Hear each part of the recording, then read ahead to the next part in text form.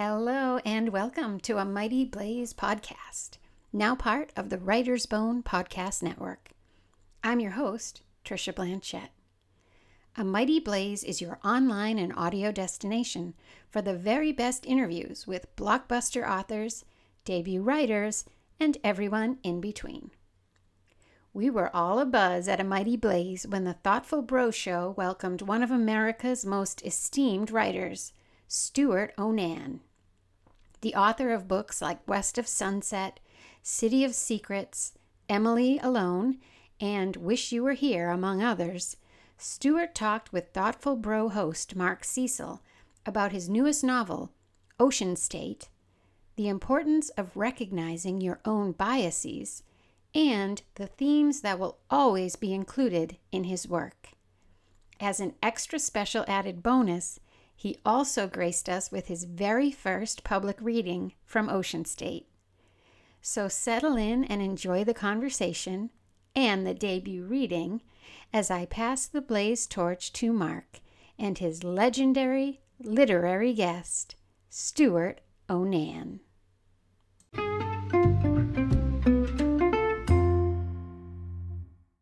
Hey everybody, welcome to the Thoughtful Bro. We are here live streaming as always on A Mighty Blaze on Tuesday at 2.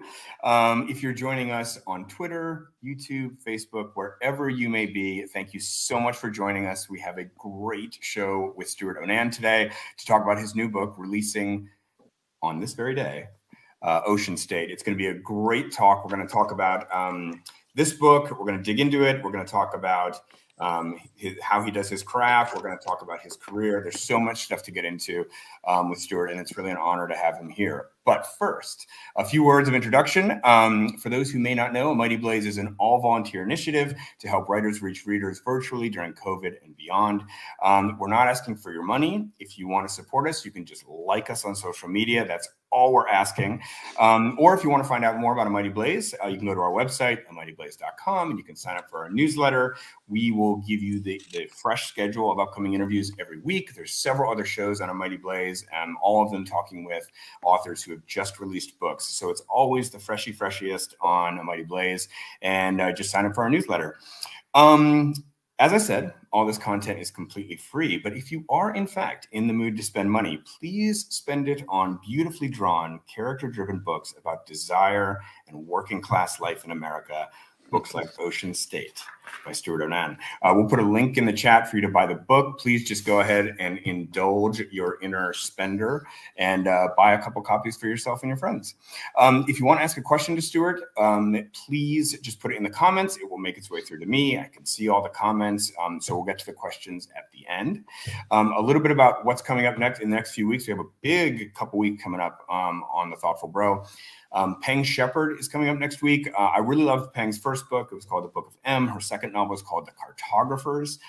It looks terrific. LitHub said it was a dark fable for fans of Gothic-inflected speculative fiction, which is sort of my thing too. Emily St. John Mandel, who's the author of Station 11, is coming up on April 5th. And then Pulitzer Prize winner and author of A Visit from the Goon Squad, Jennifer Egan. She has a new book out called The Candy House, and that's coming up in a special episode on April 7th. So a lot of great stuff coming up in the next few weeks. Please tune in, but enough about that. Time to introduce this week's guest. Stewart NAN's award-winning fiction includes Snow Angels, A Prayer for the Dying, Last Night at the Lobster, and Emily Alone. Granta named him one of America's best young novelists. Young. Wow, that was a long time ago. Recently named him as one of the best young novelists. He is known for his spare, precise character studies of small-town America. His work has been compared to Sherwood Anderson, Andre Dubus, and Stephen King. His most recent novel, Ocean State, for fans of Stewart NAN, this is Stewart NAN kind of doing his thing. It totally delivers on the brand, as they say. Kirk has said about it, NAN evokes the feverish excitement of young love and the truly destructive force of jealousy. This isn't a crime novel. It's a Shakespearean tragedy told in spare, poetic, insightful prose. Wow. The Pittsburgh Post in a rave review, Pittsburgh Post-Gazette in a rave review today said Ocean State is a haunting immersion into the desperate and immediate world of adolescence gone wrong. Stewart, it's so great to have you here. Welcome on the show. Thanks, Mark. Thanks for having me. Well, great. So I just want to start, you were commenting on one of our posts on Instagram, and you and I kind of went back and forth in a few comments, and that was great. And one of the things you said was, you were looking forward to coming on the show to get my take on the book, because you said that might deepen your own understanding of your work. And I just thought that was kind of an interesting thought. And I just wanted to start there and just say, like, so it must be then that as you go through your book tour, which is starting today, and you're going to do so many events and talk to so many people, is it true then that by maybe the end of that book tour, 2 months from now, you will have a richer, deeper understanding of your own work that was sort of inaccessible to you before? Definitely. I mean, the difficult thing in writing a novel is keeping it all in your head at once, and you can't really do that. I mean, you use notebooks, you use charts and graphs and schedules and calendars to hold it all in as best as you can at that moment, writing from moment to moment.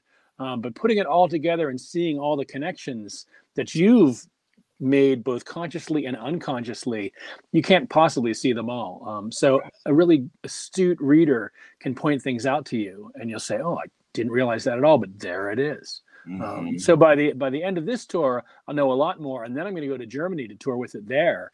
And oh my gosh, I mean, they'll when you do a reading there, like the first 40 minutes is the moderator comes up and basically reads a academic paper on the work, and they're reading it like they're reading Pynchon. They're breaking it down. And by the end of the reading itself, you'll know a lot more. What an experience. I have a friend of mine, an author named Whitney Scherer, who went on tour in Germany, and she said it was like this 2-hour event at this one bookstore, and they had a professional actor. Yes, they do. Reading it, and then an interviewer asking her questions, and then, oh my God, it just seemed, what a production. Yeah. Well, it's great. It's great because, here in the US, they're like, oh, you can read for 15 minutes. Don't read any more than 15 minutes. And over in Germany, like, well, it's going to be at least 45 minutes, at least an hour. And you're like, good, can I be that entertaining? And then they give you these actors, and they bring a whole new life to the work, and they read it in ways that you would have never expected. And some of them are actually very famous voice actors, because they'll say, okay, this guy is Robert De Niro in Germany. He does De Niro. And so you're like, okay, this is kind of interesting. I've got kind of De Niro reading parts of, Last Night at the Lobster. Okay. Yeah. Oh my God. Yeah. Do you find that, I mean, I don't want to get too off track here, but I'm just fascinated. Do you find that, can you characterize the German readings of your book versus the American readings? Like, is there something to say about the German readership will typically find XYZ more than an American reader, or? It's hard to put it in abstract terms. It may be that they see the universal more in the specific. They'll see characters as every man or every woman in a way, and they'll apply it to their own lives a little quicker, or they'll take things to heart actually quicker than American readers will. American readers will hold characters off and say, that person is not me. This is an other. Whereas in Germany, I think, strangely enough, they take the character to heart and try to see themselves within the character. My goodness. Wow. Hope Germans read my books one day. Stuart, it's just luck, it's just total luck. And, so you were mentioning in your answer a moment ago that you have all these different ways that you kind of assemble your book, and you kind of can't see the totality or can't see all of it the way these readers can. But that reminded me that I wanted to show our audience your office. If you could just kind of turn because I think your office is so badass. Just take us on a little tour. It may be typical of a disorganized mind. I think so. Over here, there is. I'm truly very American. Hey. There's the cork board that when I'm working on something, it's just covered with stuff. Then we come over here. That's the 2004 Red Sox signed balls. Everybody on that team, God bless them. God. Well, they put my kids through college, so that thing them. Yeah. That thing's got to be worth a fortune. Oh, Pedro's in there, Manny, Poppy, all those guys. Yeah, it's great. Greatest season of all time. All right, keep going. Then we've just got books. Over there, I think that's R and S. So you got Roth and Shakespeare and Salter, Christine Scott. You got your T's, you got your U's. Over here is just my grandmother's old hutch, which is filled with advanced reading copies of stuff. Over in the corner, you got your A, B's, and C's. So you got your Chandler over there, your Anderson, your Chekhov. There's my map of the United States. You can see that. That is my map of rejection. I got a rejection slip from, I think, 47 of the 50 states. Ooh, what's left? What's left? Back in the day, Nevada did not have a literary magazine. Neither did West Virginia. I think it was 48 out of 50 there. Yeah. And then over here, just more books, and a lot of whiskey. There's a lot of whiskey's been showing up lately. So there's boxes of whiskey just hanging around. It's been a oh my God! An ladies obsession, and gentlemen, you have just seen the platonic form of an author's. Oof. It is like the greatest author's office of all time. Yeah, totally disorganized, a total mess, and like my mind, I guess. Well, that's interesting because actually I find your books like so just spare, and you get to the pages just flow by, and like that, everything is so crammed in that office. Well, it's always that battle between having too much control, or just letting things just sort of just fester or riot, So it's typically, I was an engineer before I was a writer, right. So I tend to try to exert too much control on things and be, and hold things down. And I think I've learned to kind of just let things out and just let them go and just do what they want to do. Wow. All right. Well, that was wonderful. And thank you. So I want to move on now, of course, to Ocean State. And I want to start by saying I was reading some reviews of your older work. There's a bunch of, I can't remember what book this was a review of, but it was talking about Snow Angels, this review. And it said, Snow Angels is framed by the discovery of a corpse, but the murder is secondary to the coming of age story at the book's core. And I just thought, plus ça change, plus c'est la même chose. I mean, like here you are again with a very similar construct. And, kind of everybody who reviews this book talks about that very powerful first line where you talk about there's a dead body in that first line. And wait, what am I looking at? Let's see if you can see it there. This is William Maxwell's So Long, See You Tomorrow. Oh, yeah. Which it has that place of honor because it's always kind of looking over my shoulder, right at my desk. It's one of my favorite books. Yeah. And that is that same frame, right? Where the murder is not as important as what in that book the two boys are going through, right? And the families are going through. But I noticed when I started this, I said, oh my gosh, this is very much like Snow Angels in a way, and when I came out the other side of it in the draft process, I realized that it was actually not so much because, and this may be because of my being older, that book was very much about the obligations of love between parents and children. Whereas this book, I think, is about the dangers of love and the ecstasies and the misery of love, and trying to see yourself or your self-worth in someone else. So it's that lack of love there, but not at all in a parental way. Where I think Snow Angels is definitely about parents and children. Right. Yeah, and I just think like overall in your work, it just seems like I was thinking like, is this a thriller? Is it a mystery? Is it a work of literary fiction that is impossible to categorize? And I was thinking like maybe the metaphor is like, so a bomb goes off, right? And so like the thriller version of that story is, can we stop the bomb from going off, right? The mystery version is, who set the bomb off? And then like the Stuart Onan's version of that is like, okay, the bomb has gone off. Now we're going to examine the lives of all the people who were affected by this bomb going off and all the particular unusual ways that they put strain on their lives. Is that fair? That's very fair. And it reminds me of one of my favorite books and favorite sort of frames, which is The Bridge of San Luis Rey, Thornton Wilder, which basically tracks all these people and their lives going to the bridge and their lives after the bridge. Yep. And so it's about consequence. It's about hope. It's about expectation. And then how those hopes and those expectations and those fears either do or do not come to fruition. And then what's the consequence of that? How do we move on from that? And I've noticed this in maybe the last 8 or 9 books. I'm writing a lot about endurance because that's our situation, I guess, as humans. We have to endure. We have to endure losing the people that we love. We have to endure everybody in the end kind of going away and being left with ourselves. So that's been my focus.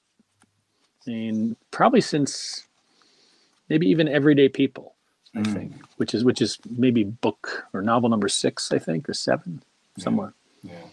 But again, that could just be a function of my age, I think. Right. But I think, I mean, it's also just, it's so complex. I mean, we'll talk about the ending eventually, kind of at the end of the interview, but, it's not exactly what you'd expect. I mean, the way that people deal with this, the impacts that it has, it's, is there justice? Is there not? Who ends up kind of up and down? It's sort of unpredictable, and I guess complex or nuanced is just my kind of simple words for it. But you know what I'm saying. Well, it's those connections between the characters get all screwed up by what happens. Right. So it is complicated, and it's again the consequences on other people, the consequences on the people closest to you. Right. And Marie, my narrator, has to try to understand what that means to her, because she's the one in the end who's kind of stuck with the story and has to carry it, and says, and basically, like most first person narrators, says, I don't know what to make of this. Can you tell me what this means? Right. Absolutely. I want to talk about what you yourself have called writing the provincial novel. I mean, so just to begin, 2 movies that this reminded me of one was In the Bedroom, which of course was based on Andre Dubus's novel, and then just an incredible film, and then more recently, Mayor of Easttown, which is a more straightforward kind of whodunit mystery, but just in terms of like the gritty portrayal of a small town, and the kind of like how this crime kind of filters through the relationships. I thought those were kind of 2 books in a similar vein to this, but I just want to talk for a moment about this idea of the provincial novel, which is a phrase I heard you use. Chekhov is somebody who I often think of in this way. Chekhov just constantly kind of talking about these people who are overlooked. What you called it, like these are flyover places, even though they're on the East Coast. I mean, there's just sort of like, even these people are poor and working class, but it's like unromanticizable in a way. Like if you were like, got laid off from like the steel mill in West Virginia, that is sort of like a kind of romantic poverty, if you will, right? But this is like people working at like CVS. I mean, you can't like, there's nothing that is going to capture your imagination or tell some grand story about America. Do you see the distinction I'm making? I'm not saying that it's okay to be laid off from a steel mill. I'm just saying that like people tend to kind of romanticize a certain kind of poverty, and that's not what this is. Well, this is just everyday life. Yeah. It's not. I mean, I don't think that Angel, who works at CVS, and is glad to have a job and get some money from it. She doesn't like the job. She doesn't see herself staying in the job. But for now, she's just working there. And I think it's just a lot of people do that. I mean, that's just life. I don't know if it's, tragic or I don't know. It just is. It just is. Think. It just is. Yeah. And you just don't see that taken seriously very much in our popular arts. It's typically made fun of. Anyone who has to wear a uniform, for their job, they're usually made fun of. I don't know. I felt that way when I did Last Night at the Lobster too. My agent said, "Well, who's going to care about a Red Lobster?" And I was like, "But that's exactly the point. That's precisely the point. Here's a guy, man, who actually cares about doing a good job and trying to be a good guy and trying to take care of his employees, even if they don't appreciate it sometimes. He's trying, and this is what he's doing. This is his life. So there's that kind of just poking fun at stuff for no reason. It seems, I don't know, like I don't know. So many things in life are overlooked. What is really important to you as a writer? What do you think that the world needs to pay more attention to? It's my answer to that is usually very different from, say, the Marvel universe or right. Who knows? But at the same time, life in Brooklyn for an artist or something, right? I mean, or at a tech startup, these things that like get a lot of attention. Yeah, well, I mean, they're hot button topics. But at the same time, if you're just paying attention to the culture at large, you're going to run into those hot button topics and write about them anyway. Right. Like Last Night at the Lobster comes out and the economy tanks, all of a sudden it seems like a very prescient story. Right. Same thing with Prayer for the Dying. Prayer for the Dying happened, and then it came out in France. Is it France? Well, first,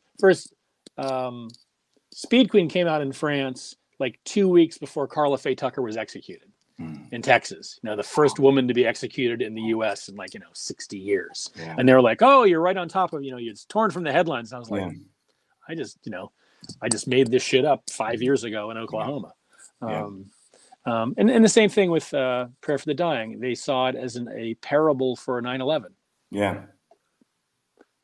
It's interesting, so one of the Mighty Blaze founders, Jenna Blum, who's actually producing this interview, she has this thing she does, which I've never shared publicly before, but I love it. She talks about the way, I'm gonna get my fingers on camera here. She's like, there's this double Ferris wheel. So one is like, what you're interested in writing about goes like this, and what the world is interested in hearing about goes like this. And every once in a while, what you have written about and what the world is interested in hearing about go like this, and they land together in the same place. And then that's when a book truly breaks out. And I just thought that was really, it's not like your other works are not of the same quality. It's just they didn't quite overlap with the zeitgeist in the right way. Exactly. When I wrote A World Away, my agent said, no one wants to read about World War II. Right. And it came out, and 2 weeks later, Saving Private Ryan came out. You're like, okay, I see how that works. I totally get it. Sometimes the Red Sox book, right? We lucked into the Red Sox book. Do you want to write a book about the Red Sox? Well, it's 2004. I guess so. Sure, we'll do it. And then 5 months later they won the damn World Series. So, sometimes you just you step in it, as they say. So, but it's also it's an accident of sensibility. It's an accident of proximity. Growing up in Pittsburgh, typically, everybody in Pittsburgh is concerned about work and the lack of work, and the town falling apart and people leaving, and the institutions that were here suddenly not being here, and there being no safety net. And then the question of now, with the tech boom, gentrification, and who's allowed to come along, who's included in this American dream, and you can see it very clearly who is and who isn't. Right. So that stuff is always going to be somewhere in my work, and it's in this work here, even though it's set in Rhode Island. And Stuart, I want to just push a little bit further on this, because you this last 3 minutes of the interview is just such a beautiful answer to the question that I asked. It's kind of exactly what I was looking for, and I just want to push a little bit further and just say, are you clearly, as an artist, you're activated by these kind of flyover places, these people, these situations and people that nobody seems to be elevating to the level of what is worthy of art. You clearly are activated by that on some unconscious level, and it inspires you or drives you artistically. But I'm wondering, is there also a conscious aspect to that? This is maybe not at all how you feel, but let me just say, you walk into a CVS and you are sort of like, people ought to be writing about this. People ought to be paying attention, and I'm going to just do it, and because I'm going to put this in front of people so they know. Is it conscious as well, or is it just sort of this what inspires you? I think for me, it's probably unconscious. Things for me take so long to gestate. Last Night at the Lobster came from, I got one of these little penny saver free papers. Yeah. They shove in your mailbox and you wish they wouldn't shove in your mailbox. And I was reading it, and it was just talking about this Red Lobster that closed down in Torrington, Connecticut.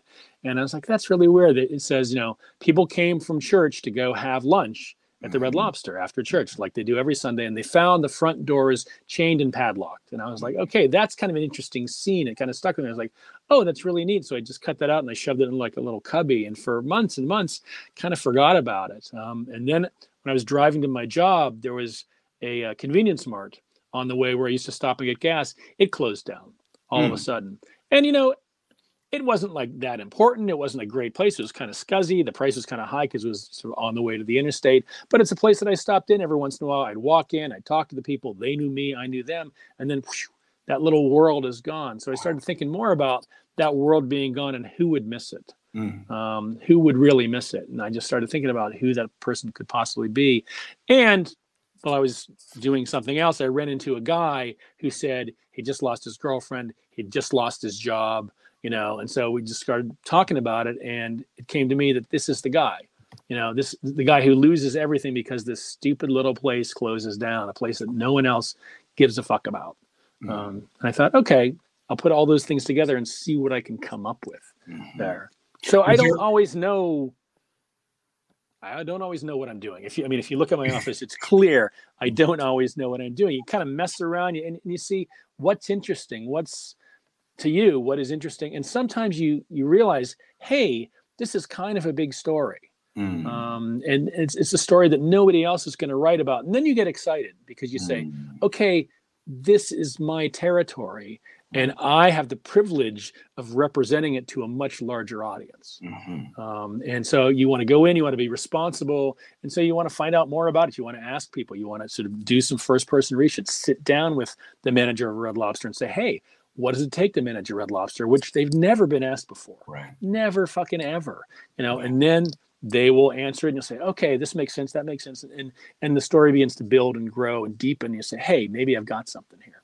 But even when you finish, you don't know, right? I mean, it's a story about a Red Lobster and you're like, who cares, right? You don't know until you go to Germany. When you go to Germany, then you'll know. Well, no, you go, well, I would go and do college readings and I'll say, how many people here have ever worked in any kind of food service? Raise your hand, and half of the auditorium will raise their hand. It's a rite of passage, I think, in an American working life that you have to do that, or a similar shit job. And you're like, geez, I'm so glad I'm not doing that job. Someone's doing that job right this second. Someone is doing that job, not someone, millions of people, millions and millions of people. And we call them now essential workers. In the old days, they were invisible and didn't care about them. And now we're like, oh, those are the important people.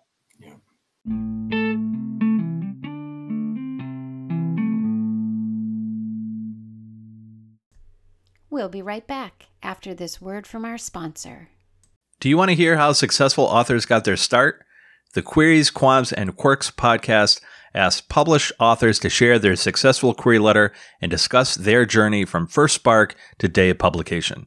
Author Sarah Nicholas interviews authors of all genres about how they got started writing, getting their book deal, and their experiences with publication.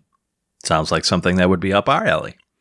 Listen on your favorite podcast app or go to sarahnicholas.com for more info.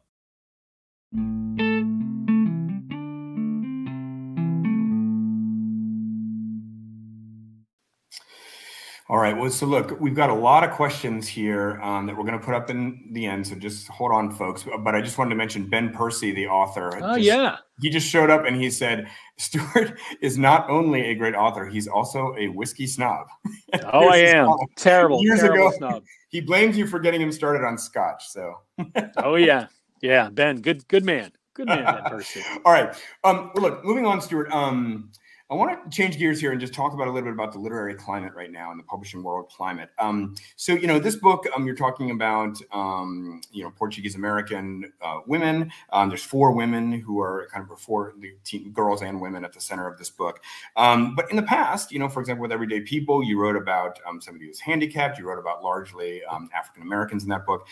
You have kind of done it all in terms of telling stories from kind of gender, race perspective, things like that. I'm just curious, having, done all that for your whole career, what you make of the very intense last couple years in publishing and this conversation around who has the right to tell whose stories. And, if you're a white straight male, can you only write about white straight males? If you're a black person, can you only write about black people? Or how does that whole thing work? And is this something you think about? Well, certainly. I mean, in any time that you're taking on somebody else's culture and trying to portray it, and you've got a serious responsibility there. Yeah. And you had better get your shit together. You'd better do your research, and you better learn. If you don't know, you better ask somebody. And that's a great thing. There's so many first person sources out there, and you just have to be open to it. I mean, you're not there to put your vision of that world out there. You're trying, if you're working in some sort of realistic vein, you're trying to put out the world as it is. Yeah. Yes, your own bias is bound to creep in there. I mean, imagine Lindsey Graham's version of Ocean State. Very different. Very, very different. So, so you try to do your first person research.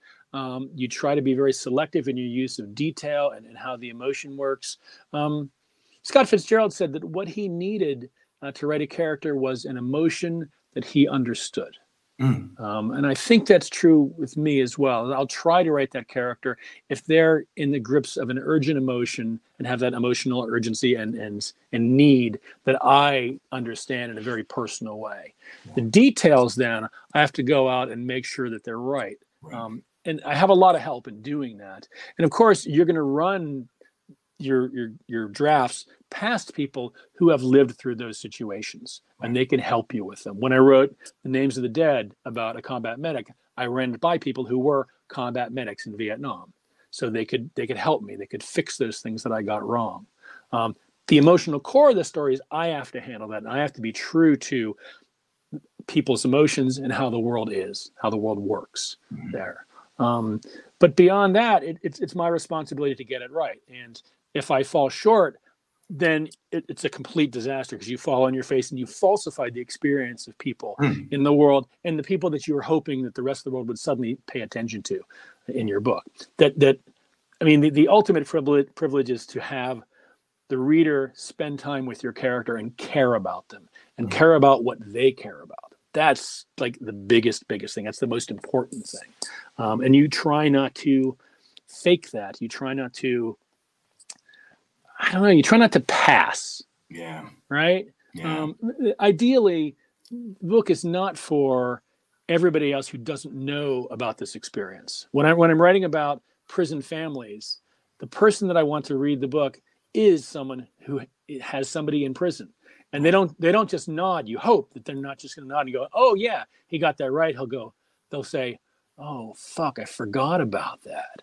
That brings back all this other stuff that you've felt and you've lived through, and you add your emotions to that. So in Ocean State, anyone who's ever been in love, right? Anyone who's ever been betrayed, anyone who's ever lost something. So you need to be just part of the experience, because the reader has to bring.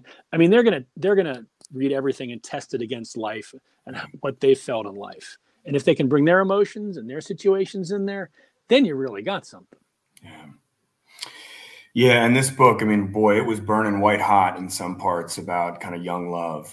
It was terrific. And on that note, I sort of mildly pressured Stewart into this, but I had a passage that was like absolutely incredible that I found, and it just totally blew me away, and I just would love it. It's just a brief passage. This isn't Germany, so it's just a brief passage. But Stewart, if you don't mind, that one passage, if you could read it, it'd be amazing. All right. Yeah, this is late in the book, and it's in the point of view of Angel. Below the cemetery, hidden in a thicket, there's a pond where her grandfather took her fishing. Even with the leaves down, no one can see them. It's cold, and the old army blanket Miles keeps in his car is itchy, the ground beneath them lumpy, but she doesn't care. There is nothing more than this. Lying there revived, free for a moment, she admires how the trees defy gravity, reaching for the sky. It's not quite winter yet. What will they do when it snows? Eventually the pond will freeze and be taken over by skaters, and they'll have to find a place inside. By then, who knows where they'll be? Not Fiji. For now, it's enough to feel close to him again, if only for the short time. Climbing the hill toward the steeple, she remembers that for all of her sins, she believes in something. Yeah, I just got chills all over. Like, wow. Well, thanks. Oh, Angel later on is I think way more interesting than Angel early in the book. Angel before the killing is not an innocent, but certainly inexperienced, I think. And afterward, she learns a lot in a hurry. I think that's one consequence of what she does. Now, I heard you've written a book about F. Scott Fitzgerald, West of Sunset, and it's about kind of the collapse at the end of his career in Hollywood. But I heard an interview you did about that, and you were talking about how everybody just thinks because his prose is effortless, people sort of might imagine that his creative process is effortless. And you make a big point about that dude just worked harder than anybody else. And so my question to you on a passage like that, which does seem effortless and so clean, is that just, another Tuesday for Stewart O'Nan, or is this like something that you slaved over for months?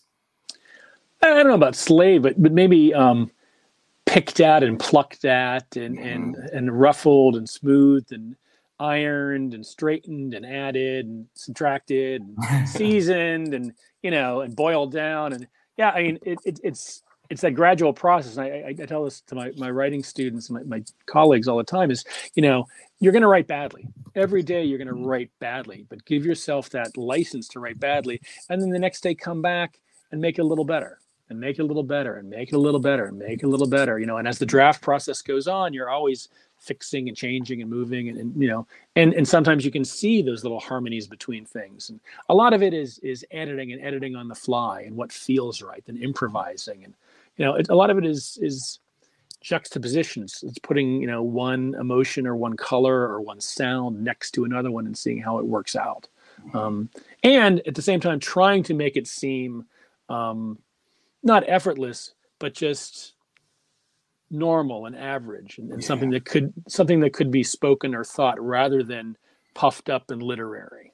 You want to avoid the literary as much as possible. And sometimes you can, and sometimes, the temptation is just too great, and you want to toss in that, that big adjective there. And, right. And so, I mean, you try to hold the violins down, right. Yeah. There's a great anecdote that I heard about Tolstoy, that he would do that same thing, that Tolstoy would go through his writing, finding things that seemed particularly literary. And then he would, quote, rough them up. He had a nose for that, that same process you're talking about. Well, I think Gordon Lish already told Carver that sometimes the wrong word is the right word. And I was like, yeah, that's tough. That's tough. And especially when you begin to rely on your own ear too much, it starts all sounding the same. And so every sentence has the same scan to it. And you fall into your bad habits. And that happens to me all the time. And sometimes I wish I were a little bit more crunchier or more tone deaf. And I remember reading Ha Jin's first collection, Under the Red Flag, which is a beautiful collection. And he's just learning English then, I think it's his second or third language at the time, and trying to write in it. And so the sentences are it's like driving over potholes. But his sense of the characters is so spot on and so deep and so smart and so wise and so true to the world that you're like, that's great stuff. The prose is just the medium. That's all it is. And I wish I could pay a little less attention to it, but the way that I've taught myself to write it is to be very sort of line conscious and very line heavy. And again, I tell people that the unit of drama is not the sentence, it's the scene. It's always going to be the scene. So your sentences can be as beautiful as you want, and you can still have a book that is totally leaden and lifeless. I think you were talking, I saw you do a talk once, you were talking about Dreiser maybe, and you were saying that the prose is so abominable, but the dream, I think the beautiful phrase you used was the dream behind the prose is what I was watching. Yeah, the dream that it calls up. Yeah. And, Philip K. Dick to some extent there. I mean, there's certain writers whose language or whose music I just cannot get through. I fight it the whole way. Right. But also the people that try to be super, super plain can sometimes come up with really gorgeous stuff. I mean, think of Andre Dubus and those short stories, any of his early short story collections. He made sure that prose surface is very, very plain. There's not even those Hemingway repetitions. It's just super, super plain. Yeah.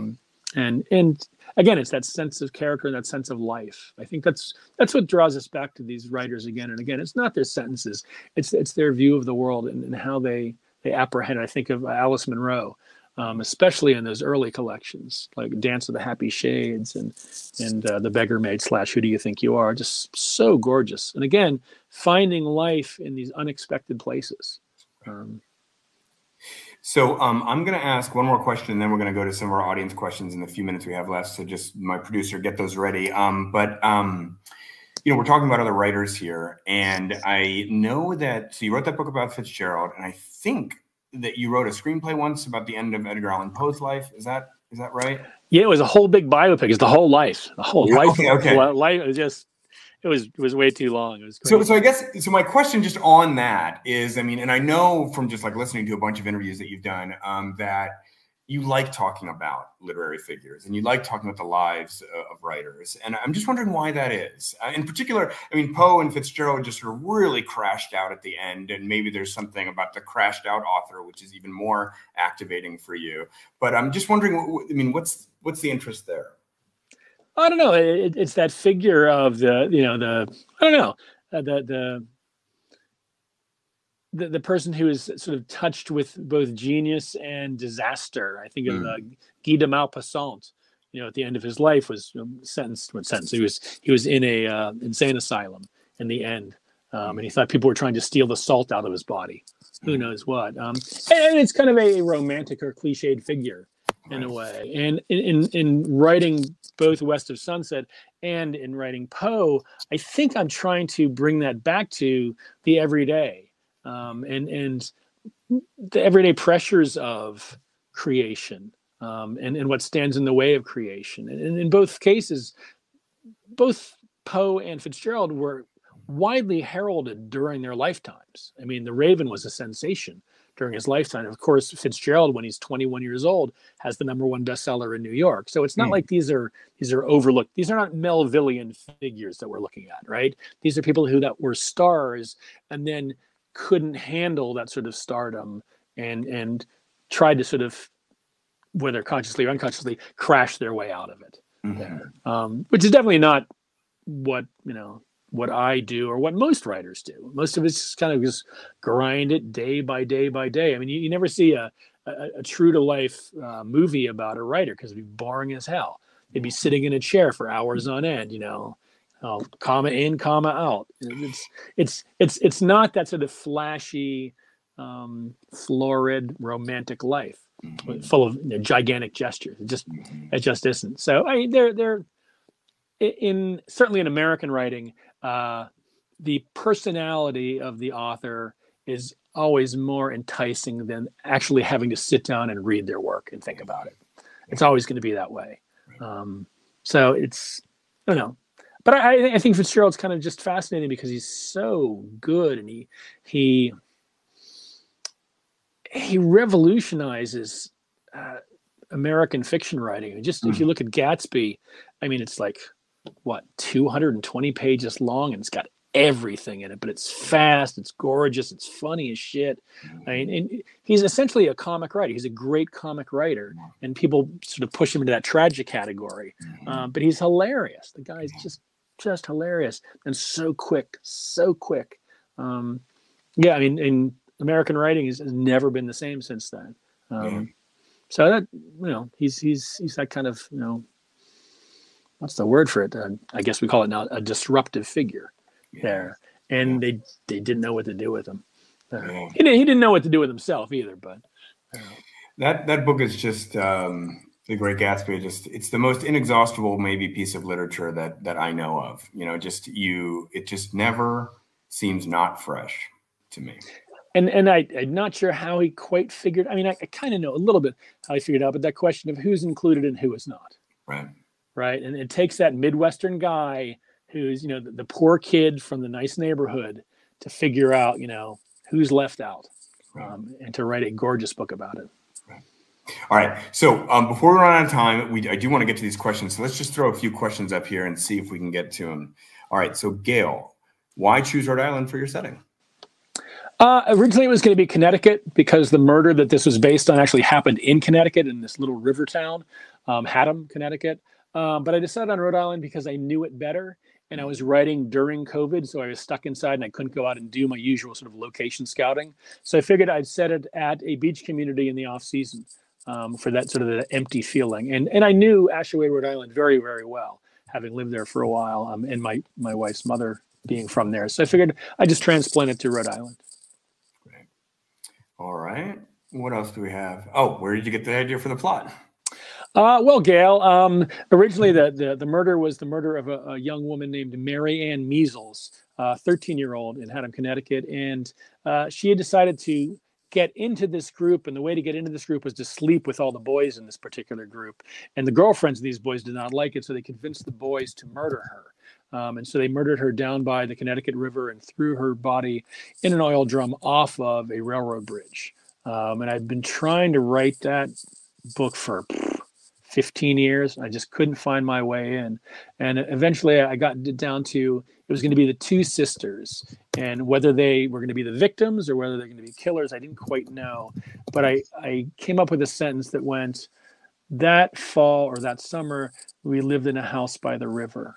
And just that sort of that cadence, that it's very much, was it A Farewell to Arms, right? Yes, that's totally what I thought of. Right. That summer we lived in a house by the river. And that kind of haunted me. And I started thinking about these two girls in this family and this terrible thing that happens, how this whole small town knows. So how the small town sees them. And then I got thinking about Shirley Jackson's We've Always Lived in the Castle, which is one of my favorite Shirley Jackson novels. And the narrator of that, Mary Cat. The younger sister, and looking at the older sister as this model. And I began to think about that. What if your model growing up was someone who turned out to be a sociopath and a murderer? Do you still love them? How do you feel about them? And what does that do to you as a self if that person was your model?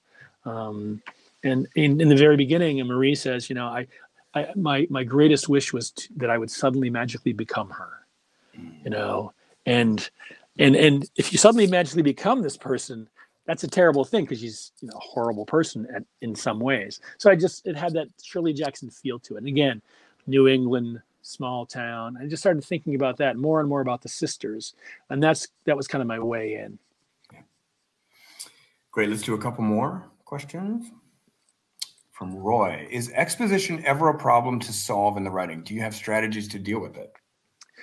Oh, exposition's it's always going to be a problem. It's always going to be a difficulty. You can't just sort of lay it all down at once. In this particular book, as in Snow Angels, I have that.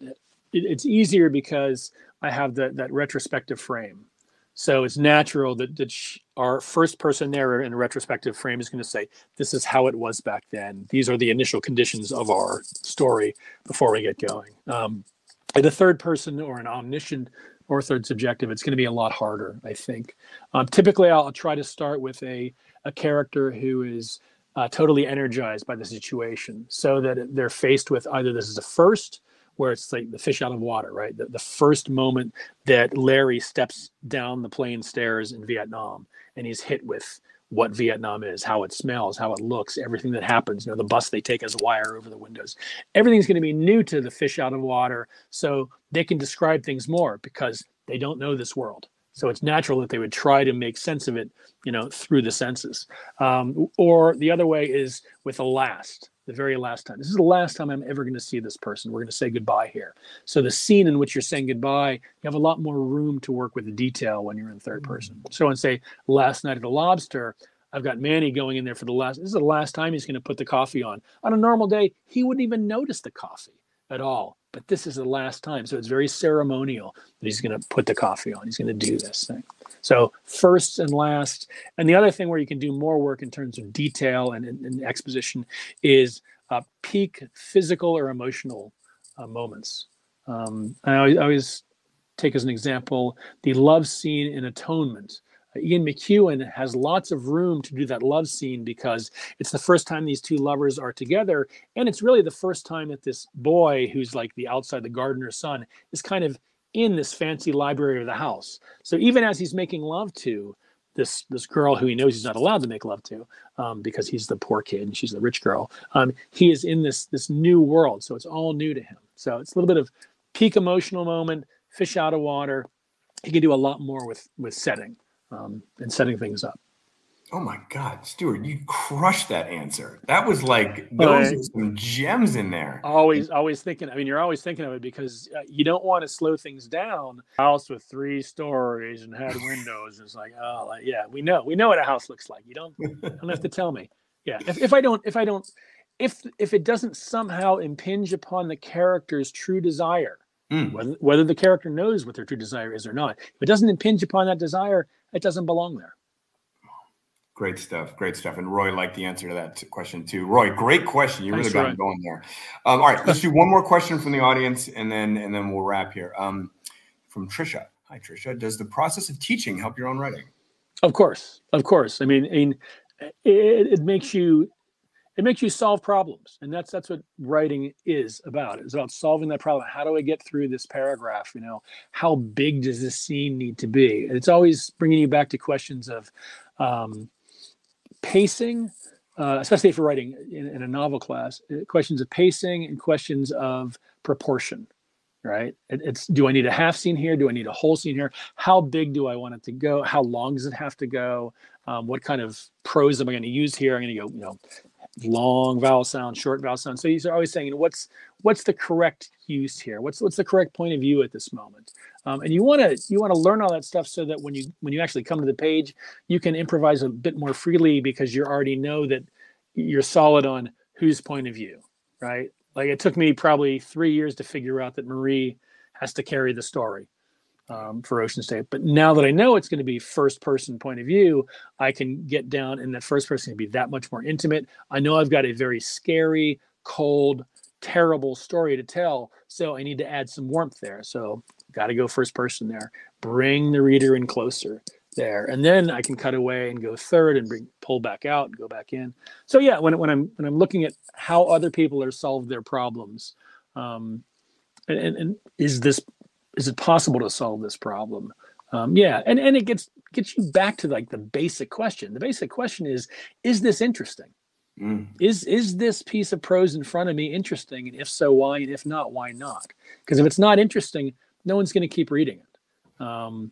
So is it interesting? Is it well done? And then is it true with a capital T? Is it interesting? Philip K. Dick? Yes. Is it well done? No, it's a fucking mess.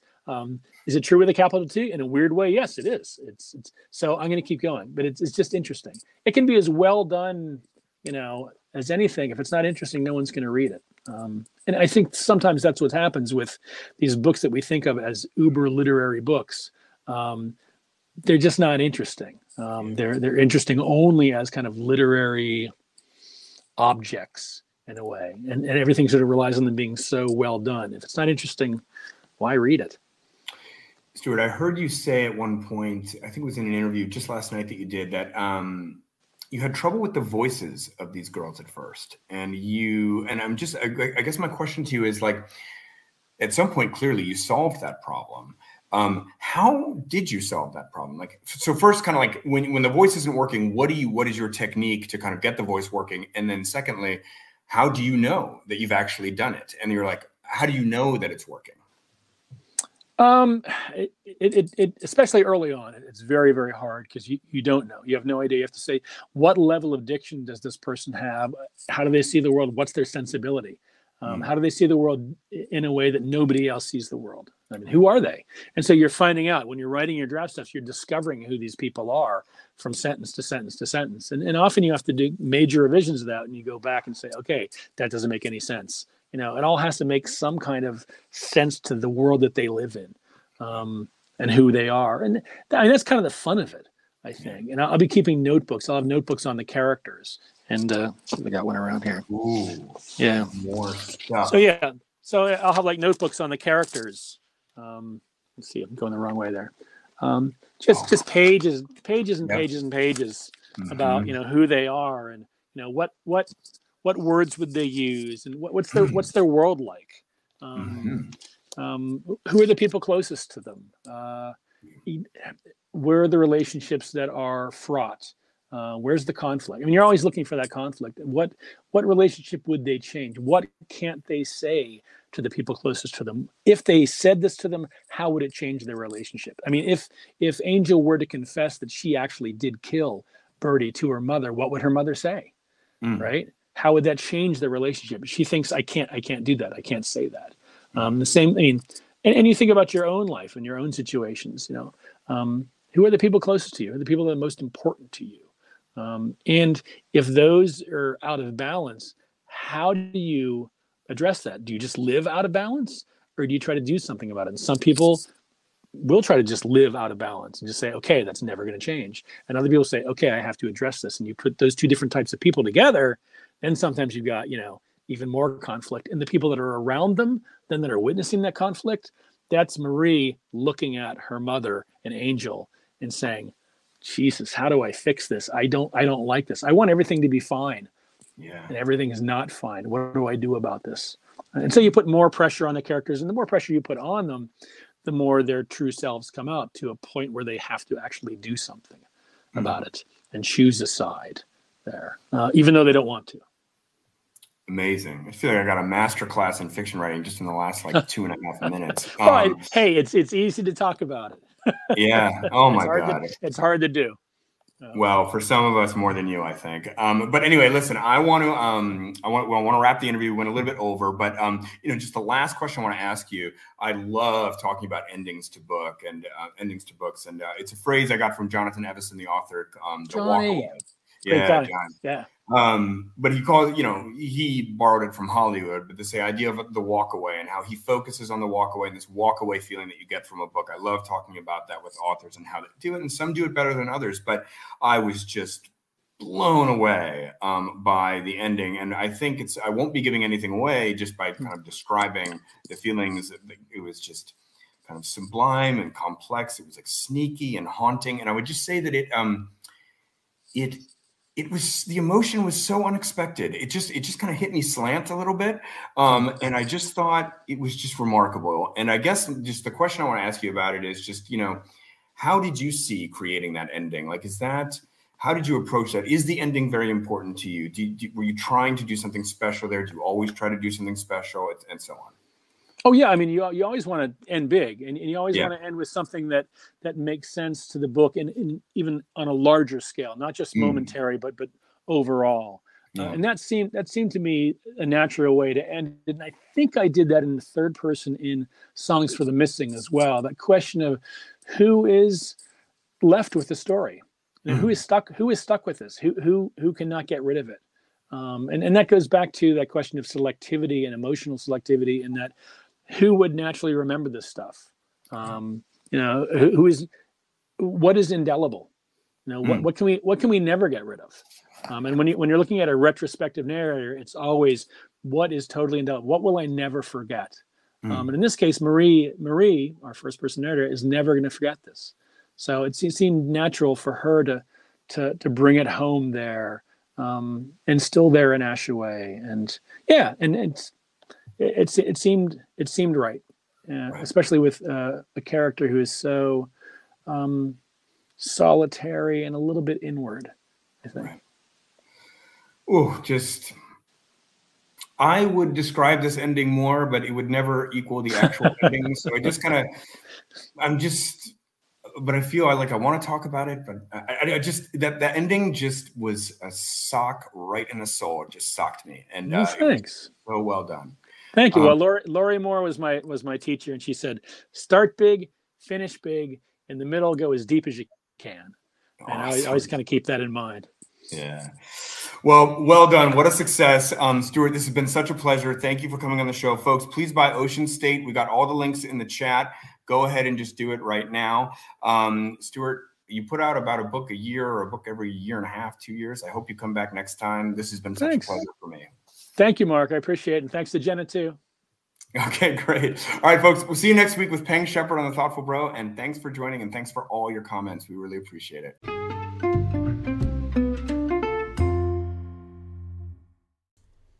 Thanks for joining us. I'm Trisha Blanchet for a Mighty Blaze podcast. My debut novel, a fast-paced adventure called Herrick's End, is available now if you want to check it out. My handle is TM Blanchet on Book Talk, Bookstagram, Facebook, and Book Twitter, and I'd love to see you there. We'll see you next time for an episode featuring Mickey Rowe. Until then, keep your blaze burning and your pages turning.